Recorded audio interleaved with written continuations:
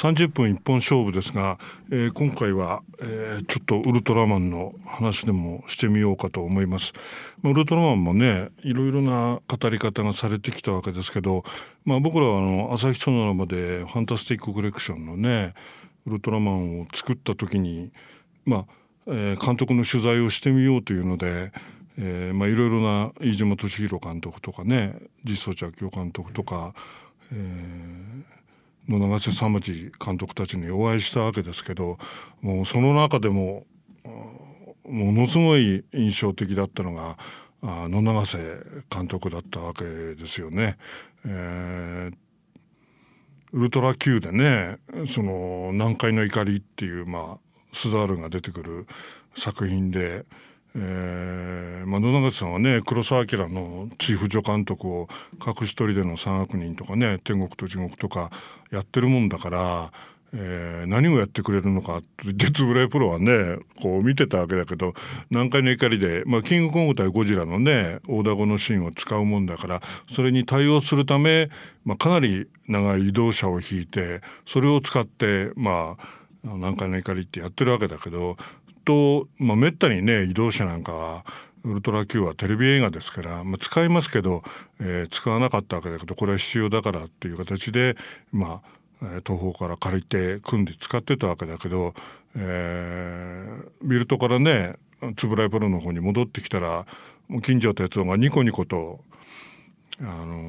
して野永さんに近づいてきてね、野永さんやりましたねみたいな、何のことみたいな、なんか移動車を使ってすごい撮影やったっていうじゃないですかとか言って、みたいな、あんなんで喜んじゃうのみたいな、おやおやと思ったんだみたいな話をしたりとかね。で実はそのウルトラマンっていうのはね、最初のバルダン星人ネロンガ、ミロガンダの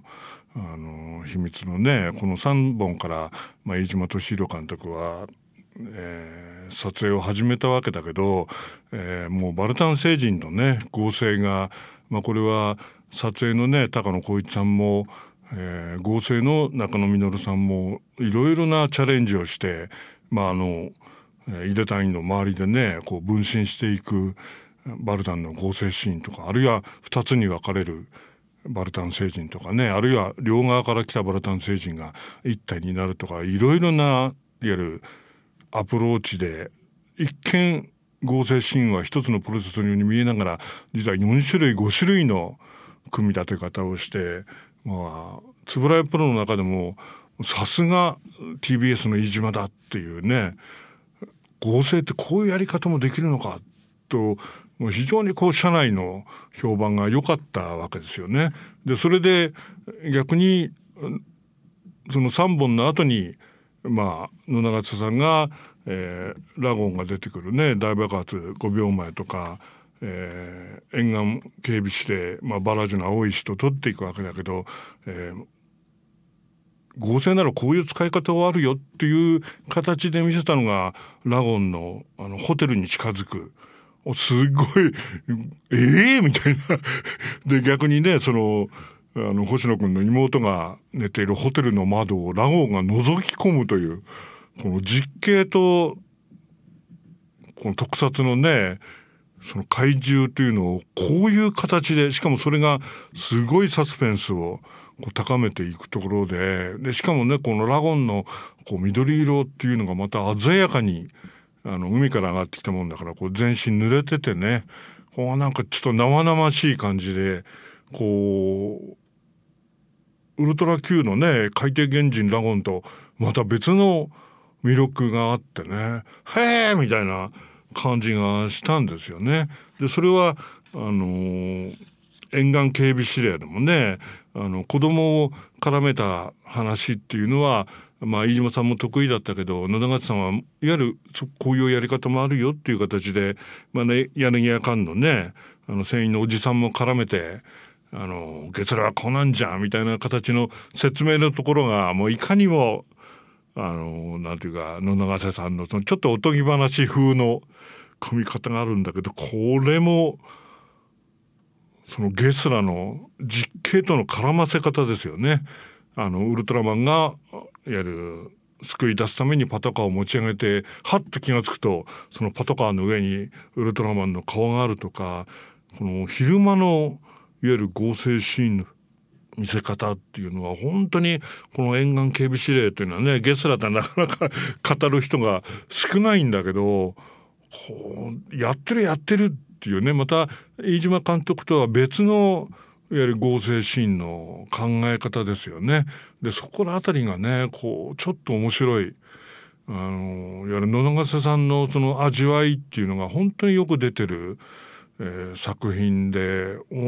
当時ね放送で見てて、こういう切り口のいわゆるウルトラマンってあるのかっていうのはこう見てても思いましたよね。でバラージュの青石っていうねこう神秘的な砂漠の国まで家督隊が出かけていって、もう全く日本じゃない物語ですよね。これは野永さんが得意技としたウルトラ Q でもね、南極を舞台にしたペゲラが来たとか、南海を舞台にした南海の怒りとかね、日本のテレビドラマでもその海外を舞台にできるのかっていうね、これは野永瀬さんはねもう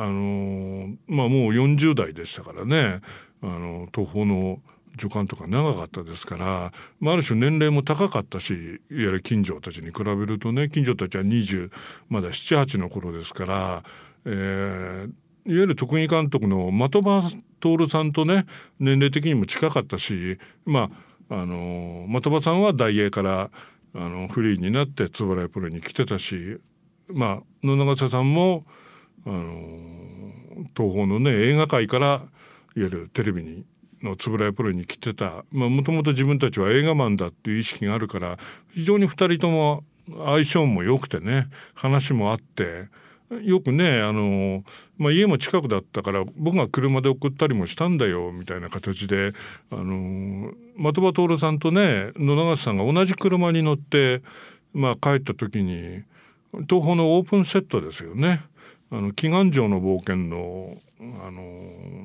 バラージのねセットで使っている中近東のオープンセットが建てられてたんですよね。これ谷口千吉監督で、それで的場さんがそれを見て「野永さんあれ東宝のセットでしょ」とか言って「なんか谷口組らしいですよ」みたいな。で野永さんはね東宝の助監督だから「野永さんセットってなんか使えないですかね」みたいな。どうせ前日あそこで撮影してるわけじゃないでしょうとか言って多分頼めば借りられるんじゃないかなと言って、それで東宝のね制作の方に話して、実は円谷プロの方で何日かセットの外観を借りられないかなみたいな。それでスケジュールを調べてもらったらいわゆる谷口組がねなんていうかセットの中で城の中のシーンをね撮ってるシーンなんかはオープンはそのまま誰もいませんから、谷口組の邪魔をしないならいいですよって OK も出て、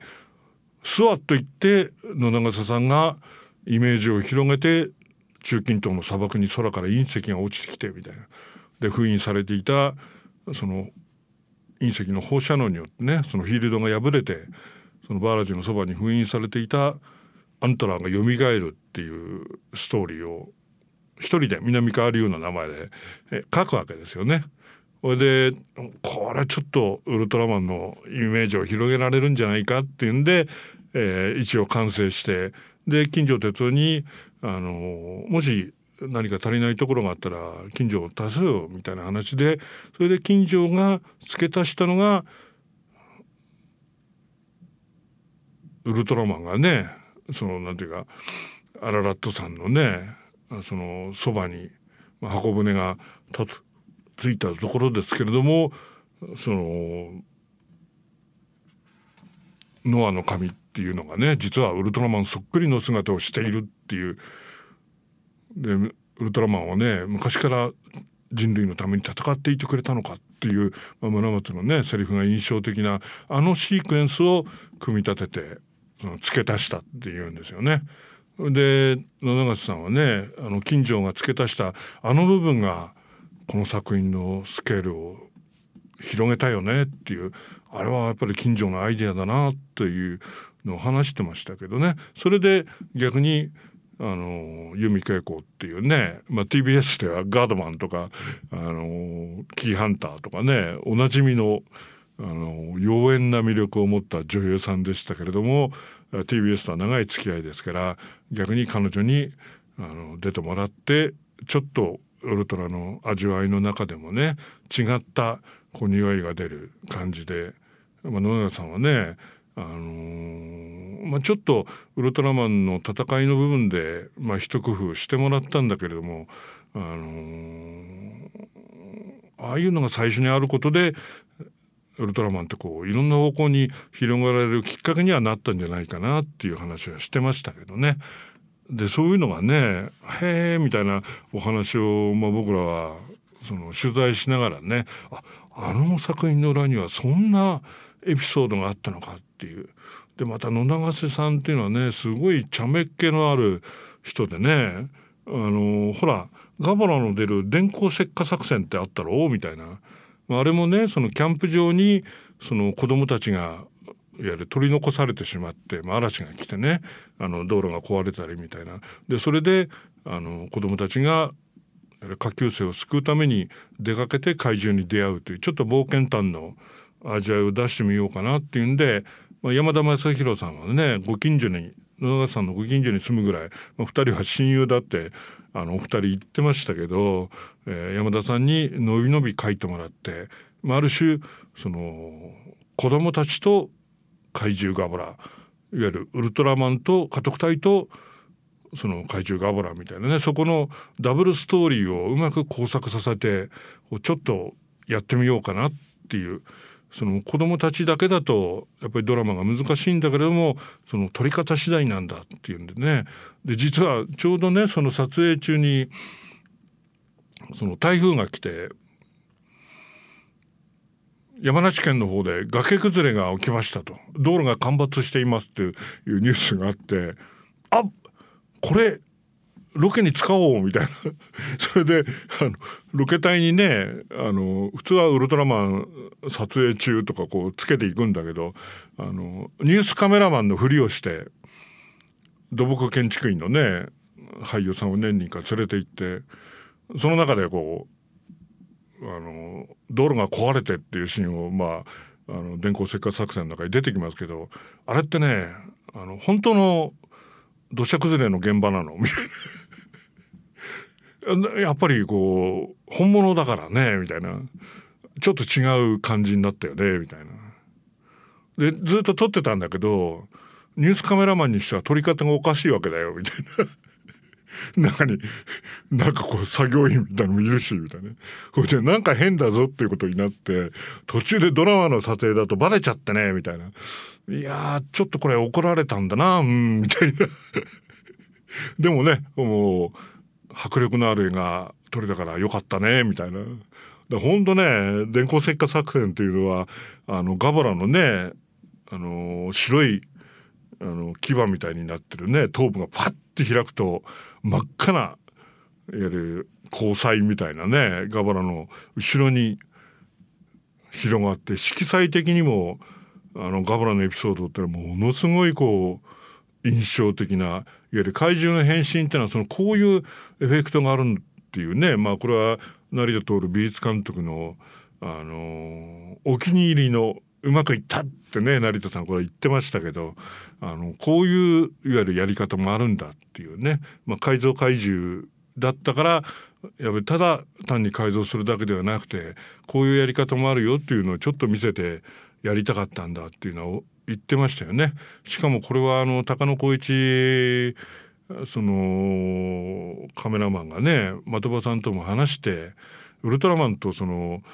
ガバラの戦いってのは本当に肉弾戦っていうかね、パンチングみたいな、本当に激戦っていう感じにしてあるんですよね、ストロングスタイルの。だから僕らの印象というのはね、ある種この前のね円谷一さんが監督だけじゃなくてクレジットはいわゆる高野光一になってるんだけど、実際は円谷一さんがこれ自分でかなりアイデアも出して高野さんにやらせてるんだけど、レッドキングのウルトラマンの戦いっていうこの2本のね、このなんか2週にわたるこのストロング怪獣との戦いっていうのが、まあ小学校6年生でしたけどね、僕らはウルトラマン VS 怪獣の印象というのは、このレッドキングとガバラの戦いでやっぱり僕たちに印象づけられた部分ってありますよね。でそういうのってやっぱりその野永瀬さんってね、別にそんなの何の抵抗もない方だから、いわゆる人間の部分のね、こう爽やかなこう少年たちのね、そのけなげな部分と、でもちゃんとその少年たちがね身を隠した横をこうガバラが通り過ぎていくっていうところの構図っていうのは、ちょっとこれまた飯島さんと違うこうタッチが出るところがね、すごいいいんですよね。でそれでまあ当然その後、まあ、メイン監督としてね、まあ、野中さんは取っていくわけだけど、やっぱり僕らにとって忘れがたいのがやっぱりダダが出る人間標本 5.6 ですよね。このなんかこう不気味さっていうんですか、怪獣のね鳴き声っていうのはあるし、宇宙人も宇宙人っぽくなるんだけど、このダッダーっていうね何なのこれっていうね、このなんていうのかな、ホラータッチっていうんではなくて、なんか見てはいけないものを見てしまったようなね。でしかもね、ダダの造形っていうのはこう見るとこううっすらとこう口紅がね、こう唇のとこがこうピンク色になってんですよね。なんか人間っぽい生っぽい感じがあって、かなり造形的にもチャレンジした作品で、これはね成田徹さんも最初は3つの顔をつけてアシュラみたいにね、それがくるっくるっと回りながら3つの顔を持ってる謎の怪人というかね、宇宙人なんだけどかなりその怪奇な匂いを持った。で高山良作さんもね、こういうの見たことがないっていうんで、粘土原型の段階からこうチャレンジをしてやったんだけど、お二人とも言ってましたけどうまくいかなかったっていう当初の狙いはもっと不思議な摩訶不思議なものになるはずだったんだけど、ちょっとね顔の後ろ2面をこうはめてあれ隠して、それを外しながらいわゆる ABC にやってるわけだけど、お二人は失敗したと正直に語ってましたけど、うまくいかなかったなと、本当はああいうもんじゃなかったんだけどねって言ってるんだけど、野永瀬さんの狙ってる演出がこう見る子供たちを追い詰めていくのね。でああいうそのオーバーラップで現れるバルタン星人のね合成シーンみたいなああいうやり方もあるんだけど、あんまりそのさすが飯島監督だっていうね、飯島さんの合成の切れ味みたいなのが社内で評判が高かったもんだから、ムラムラっと野永瀬さんの中で違うやり方だってあるぞっていうね、宇宙人の使い方でももっと不気味な恐ろしさを出すやり方はあるぞと言って、まあ内海庄司カメラマンがね東宝出身で長い付き合いのあるベテランのカメラマンだから、オーバーラップを軸にしましょうっていうことで、まるで幽霊のように現れては消えては現れる。あとアクションつなぎですよね。合成はやっぱりカット数をいっぱい入れるとお金がかかるから、向こう側に倒れる時にもうすでにその顔を変えてるわけですよね、後ろの姿で。それで振り向くとその別の顔になっているっていうね、この三面怪人っていう不気味さっていうのは実は野永瀬さんのこう演出なんですよね。しかもねこの秋山技官っていう、まあ、ダダの秘密を追って宇宙船研究所に行くその女優さんがいるんだけど、これはちょっとその子供の視聴者にとってはすごいお姉様なこれ野永瀬さんが実はこういうちょっとバンプ系のね、ちょっとこう30代初期みたいな若い女の子ではなくて、ちょっと大人の女性のタイプが実はこの方好きなんですよね。で、豪華の像でも彼女はゲストで出てきたし、その時の印象があったもんだから、ちょっとこの違う感じをねやってもらおうっていうんで、秋川技官ですよね。でしかもね村松隊長だけが一緒になって、ちょっとねこのサイドストーリーのレギュラー陣はほとんど姿を見せずに、村松と秋川技官だけがダダに宇宙船研究所の中で追われ続けるという。でしかもね、なんかビーカーの下にこうダダと書いてあったり、なんかこうショッキング演出みたいなのが実はふんだんに入れてあるんですよね。だから研究所員がね、麓の要するにホテルかなんかにたどり着いてね、要するに宇宙船研究所が宇宙人に占拠されたみたいな、なんだってみたいな。でね、井出隊員と警察官たちがベッドに横たわってる科学者にね事情を聞いていると、いきなりうわーって科学者が絶叫してギョッとなってると、そこでオーバーラップで消えていくという。どうしたんだっていうと、ね宇宙船研究所の机の上に彼が転送されてきて、これでまたなんか縮小されてね、標本ボックスみたいなところにこう閉じ込められるという。これはねダダ自体も首狩り族のメタファーとしてこう全身入れ墨の模様みたいなのをつけてるっていうところもまたこの成田さんのねデザイン力が出てしまって、こう子供からするともう理解不能ですよね。ウルトラマンってどっか知的なところがあるんだけど、この野永瀬さんってのは底知れぬなんか心の闇を片方に持ってる方でね、このなんかどす黒い悪意みたいな人間を標本としてさらっていくっていう。しかもねこれなんでそれをしに来たのかっていうのが全然語られないというね。でしかもねオーバーラップでやりながら、それでもね要所要所で合成を使ってるから、多分これは合成でなくていいよって言ってね、ダダが上司と話をする。ウルトラマンにやられてウルトラマンは強いみたいな、それでこうやるときにダダ上司って出てくるんだけど、なんかただの箱の中にいるダダ上司です。合成でもなんでもないみたいなピラピラピラみたいなね、後ろに金属片をやって宇宙風にはしてるんだけど、そこらあたりのちゃっかりさみたいなね。ダダ上司ってなかなか怪獣図鑑に乗らない人なんだけど、なんだこれはみたいなね。だからそこのねおかしさっていうのかな。でしかもウルトラマンも縮小されてね人間サイズになっちゃうし、っていうとバーンみたいなってこう巨大化もできるみたいな、あらーみたいな。ほんとねダダっていうのはこの忘れられないっていうのかな。でもねこれ野永瀬さんのねお宅でダダって特撮案の中でも忘れられないっていう人はいるんだけど、やっぱり気持ち悪いからあまり褒める人がいなかったんですよね。僕の周りでもなかなかうまくダダを褒められなかったみたいな。それでなんたって撮ってる本人がね目の前にいるんだから、で僕らダダが好きでしたみたいな、忘れられませんみたいなやつと野永さんが喜んでね、あれ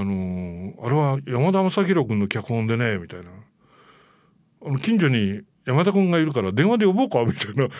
たいなでなんか聞いたら100メートルも離れてないところに山田君いるんだよと言って、これで突然電話をかけてね、今ねみたいな、ダダが好きというね若い子が来てるんだ。いやそういうわけではないんですけどみたいな。それで山田君おいでよみたいな。それで山田さんがねニコニコと来て、そうか君はダダが好きなのかみたいな、はあみたいな。本当はねあれはねダダイズムから取ったね、もっとね迷宮の空間なんだよっていう、要するにこっちと思ったらあっちに行って、あっちと思ったらこっちに来るというね、もっとダリ的なこう不可解な場所を舞台にした話だったんだなみたいな。それをね、このねミステリーが好きなもんだからね、この野永瀬はねただのねサスペンスにしちゃったんだなみたいな。本当はねもっとこう知的で不気味な空間だったんだなって言ってね、横でニコニコとねそれを聞いていた野永瀬さんがフッフッフって笑ってね山田君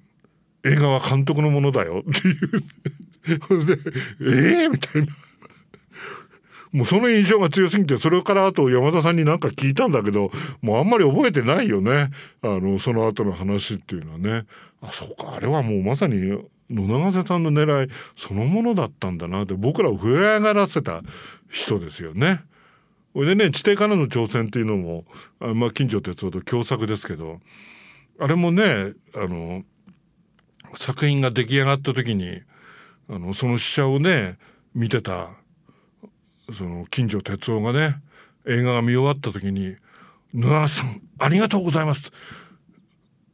ぬいぐるみは1匹なのにちゃんと2匹に見えますと、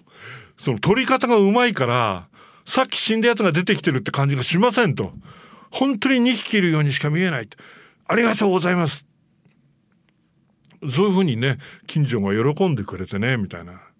あれはね要するに地上に出てきたそのゴルドンと地中の中のゴルドンみたいなものの見せ方の勝負なんだよねみたいな、そういう違いがねそういう感じを出してくれたんだな。だからあれはすごい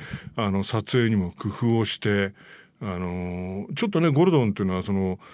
ウルトラマンのストーリーの中でもある種こうバトルストーリーに専念したテーマ的な何かみたいなのが全然ない感じが、爽快なこう感じも出すようなねムードがあって、あれもねなかなか褒める人が少ないんだけど僕は結構お気に入りでね、地底からの挑戦っていうのはなんていうのかな、もうそのウルトラマンがね地中のベルシュダを救いに行くっていうのも見事だし、このなんか晴れ渡る地中に閉じ込められたその家督隊員がねこう地上にウルトラマンに助け出されて深呼吸するみたいな、このなんか晴れ渡る最後みたいな感じが出てて、なんかウルトラマンってかなりね爽やかなものすごいこう見終わった時に爽快感が出る作品なんだけれども、畳みかけるねゴルドンからはその多量の金塊が出たとの話であるみたいな本当にラストいきなり入ってくるナレーションっていうね、これ野永さんが得意技にするバラージュの青い日でもそうですけども、こう巧みさっていうのかな、ウルトラ Q の余韻と全く別の味わいなんですよね。かなり刈り込んでるなっていうのはこう見てても分かるシーケンスの工夫っていうのがやり方次第だっていうのは、僕らはそのなんて言うんだろう、自分のムードで押していくね、ある種実相寺明夫監督なんかは独特の味わいがあって、結構カットを大切にして細かいカットありもありますけど、恐怖の宇宙船なんかでもある種ポエジーみたいな不思議な愛感のあるカット割りとかでも結構他の監督に比べるとゆったりとこうしっかり押して撮っているみたいなね、それは故郷は地球もそうですけど、でそれに比べるとこう野永さんなんかのやつっていうのはカット割りをテンポよく上げていって、ある種このウルトラマンのねバトルストーリーっていうのを飽きさせずに子供に見せていくというなんか職人技の部分っていうのがやっぱりはっきりと出てますよね。でしかもね、実はウルトラマンっていうのはウルトラ Q を撮り終えて本編側の監督たち、飯島敏宏監督、円谷一監督、野永瀬監督たちの中に何かこう檻のようなものが溜まってたんですよね。で飯島さんがウルトラマンの最初の3本を自分が撮るなら一般体制でいきたいと。特撮までやった方が、特撮の演出まで僕らが噛んだ方が絶対特撮も生きるしドラマも生きると、やらせてくれと言って、もちろん的場徹さんが特技監督というエキスパートの形ではいるんだけども、いわゆる演出が立ち会って一緒にやってるんですよね。だからネロンガがね登場する話の時は、いわゆる的場さんはカメラマンの出身ですからね、いわゆる怪獣の盾っていうのは僕らの仕事ではないなと、普通映画だと盾師がいますよみたいな、なんとかなりませんかっていうんで、それでね、飯島敏弘監督は TBS でナルト秘長とかね、時代劇で盾とか頼まずに自分でこういう技でこういう忍者でこうしたいみたいなのがあったもんだから、じゃあ僕がやりましょうっていうんで、スペシウム光線の盾まで含めて、僕があれこういうふうに戦ってくれっていう形で、古谷君とかね中島春夫さんなんかにお願いしてやってもらってるんだけどねっていう。でそれもあるもんだから、円谷一監督はペスターとドドンゴの回は特技監督が円谷一なんですよね。クレジット的には高野浩一さんになってるんだけども、円谷一さんがね、実相寺昭夫さんが特撮作品を初めてやると言った時に戸惑うだろうと、俺たちも大変だったからなと。で実相寺お前は高野浩一と相談しろと、長い時間かけてやるんだと、俺のエピソードは俺がやるから、高野は体が空いてるからなんとかやって要するに特撮をものにしろよと、時間かけてやれるようにしたぞと言って実相寺さんはありがたかったって言ってましたけどね。初めての特撮だからできるとは思ったけどもやったことがなかったから、はじめさんがそう言ってくれたんで、恐怖の宇宙船とね新中外防衛司令っていうのはかなり根底が残っていて、特撮カットにもいわゆる実相寺さんの注文があってね、それでやってるんだけど、実は野々笠さんも自分が特撮の演出がやりたいしできると思ってたんだよね。それで野永さんが特撮シーンを演出する機会がやってくるわけですよね。それは優勢から来た兄弟で、ザラブ星人が出てきて、偽物ウルトラマンが現れるわけだけども、実はもうこの時期はもう撮影も押してもうスケジュールパンパンなわけですよね。で野永さんも自分なりに逆に本編側に宇宙人を出したり、ザラブ星人なんかもそこら辺りがあるわけですよね。特撮シーンを限定することでいわゆる本編側が全体のタッチをつけようと。でこれはいわゆるザラブ星人は要するに本編の出番を増やすみたいな形を取っていたわけだけど、実はある日撮影所に行くと、東宝ビルドに行くと特撮班がいわゆる稼働してないわけですよ。でこんなスケジュールしたのにどうしたのみたいな。いや今日はちょっと的場さんの体調が悪いもんですから一日お休みになってるんですよみたいな。あ、どういうシーンって言って聞いたら偽物ウルトラマンが暴れ始める単独のシーンですよね。でビルを壊しながら。でだったら僕が撮ろうと、的場さんには僕が言っておくから今日稼働しようと言ってスケジュールを要するに待てる状態じゃないよと言って、実は偽物ウルトラマンがビルを壊していくあたりっていうのは野沢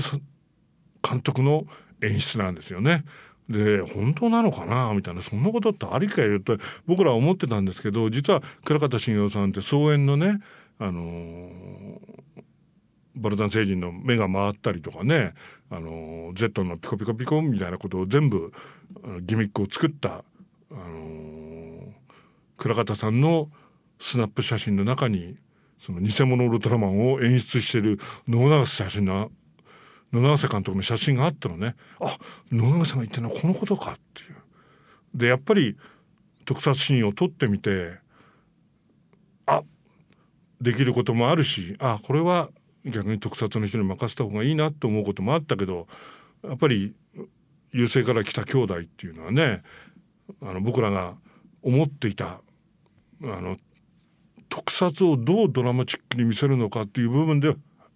自分の意見も出せたし、はっきり画面の中にそれは出てると思うんだなみたいな、赤い霧がね漂ってる街の中を黒いマントをつけた人がいて、君危ないぞとこう井出が声をかけると、くるっと振り向くとザラブ星人だっていう、ものすごいみたいなあれはね、実は日本の SF の父と言われたね、雲野十座の火星兵団のイメージを借りて、ちょっと死の街の中を歩く黒マントの怪人というね、もういかにも野々笠さんのこうイメージが出てるんだけれども、もうウルトラマンって実はこの遊星から来た兄弟と悪魔は再びの時にもう間に合わないっていう体制になるのね。それで、悪魔は再びも要するに野々笠さんの作品ですけれども、これで第3版を立てようと的場徹特技監督のチーム、そして高野光一特技監督のチームにもう一版大木純吉さんっていうね、実はウルトラマンの初期まではマグマ大使の現場で手伝ってたんだけど、スタッフが足りないと言って呼びを戻してウルトラ Q をやってましたからね。でマグマ大使の撮影現場からウルトラマンの現場へ復帰した大木さんを特撮班の C 班にしてスケジュールを上げようと。で鈴木清さんを抜擢して、いわゆる大木純吉特技監督、鈴木清要するに特撮カメラマンでやろうと言っていざやり始めるわけですよ。でところが初めての演出ですよね。助手ではついてたけどカットの上がりが悪いわけですよね。でこんなんじゃダメだろうみたいな。それで大木も初めて特撮演出だからなと言って考え抜いて、どうしたか、円谷英二が悪魔再びっていうのは現場指揮に立つんですよね。監修という名前をつけていた以上何かをやってやりたいというイメージがあって、スペシウム光線のイメージもいい、変身シーンも見たことがない、要するに俺にできないことを若い連中がやってる、この連中の力になりたいと思ってた円谷英二が現場に立って、その椅子の斜め後ろの椅子に大木純吉がピタッとついたわけですよね。それで大木見とくんだぞ、俺の演出を見とけと、俺が何をやってるのかを分かんなかったら聞いてみろと言って、実は悪魔再びの特撮の現場には円谷英二と大木さんが並んで、ここはこう撮るんだと、こうするとこの国立競技場のセットも広くなるぞと、ここはこうやるんだと、例えば合成シーンなんかだって今まででないやり方を野々笠君にやってもらえと、野々笠君はいろんな粘り方をするんだからきっと面白いことをやってくれるぞと、注文を出して相手が帰ってくるのを受けて立つんだと、こういうことをやれ、あんなことをやってみろと言って、その一本で、大木さんは特撮演出は何かみたいなことをつかむわけですよね。しかも円谷英二が現場の陣頭に立ってますからね。野々笠さんとはペンギラが来たでもう丁々発しやり合った間ですから、もう何を言ってもこれなら大丈夫だっていう形で、こういう形で光線を打ちますみたいな、この国立競技場のところで家督隊が打つ光線の凄さ、ものすごいかっこいい合成ラインで光線を打つ。しかも本編の中でね、金属板の何にもない金属板に実は光を当てるとその反射光で浮かび上がるっていうのは、あれは僕のアイデアなんだよっていう、こうすればものすごい不思議に見えると、子供たちは絶対喜ぶって言って、あれはね僕が考えたんだと言って野々笠さんはねニコニコ笑ってらっしゃいましたけど、本当にそういうね面白がって、僕は特撮が好きなもんだからねって野々笠さんが言ってましたけど、こういう人が作品の裏にいたからこそああいう画面になったのかっていうのは僕らに思い知らせてくれた。もちろん実相寺監督に聞いても飯島さんに聞いても中野実さんに合成の話を聞いても教えてくれましたけど、ここに俺を引きつけたウルトラマンを作ったおっさんがいるっていうのは本当に野々笠さんに会った時に思ったことでしたよね。野々笠さんっていうのは本当に素晴らしい、もうウルトラの生みの親の一人ですよね。現場の中で次々に本編の中に怪獣の持つ単に人間と向こう側にいるのではなくて、あっちから人間に向かってくる、あるいは人間の横に現れる怪獣の怖さというのを僕らは野流し作品の中で十二分に味わわされたという、今でも時々忘れなくなることがあって、ウルトラマンをね今 DVD なんかでブルーレイかなんかで見直すと、小学校6年生の時に見た旋律が特に蘇るのが野流し作品ですよね。なかなかね野流さんの作品っていうのは語られないんだけど、個々のカットの切れ味、カットワークの鮮やかさ、悪度さというかね、もうそれをぜひ見てあげてほしいと思います。今回30分一本勝負はここまで。また次回いろんなお話をしています。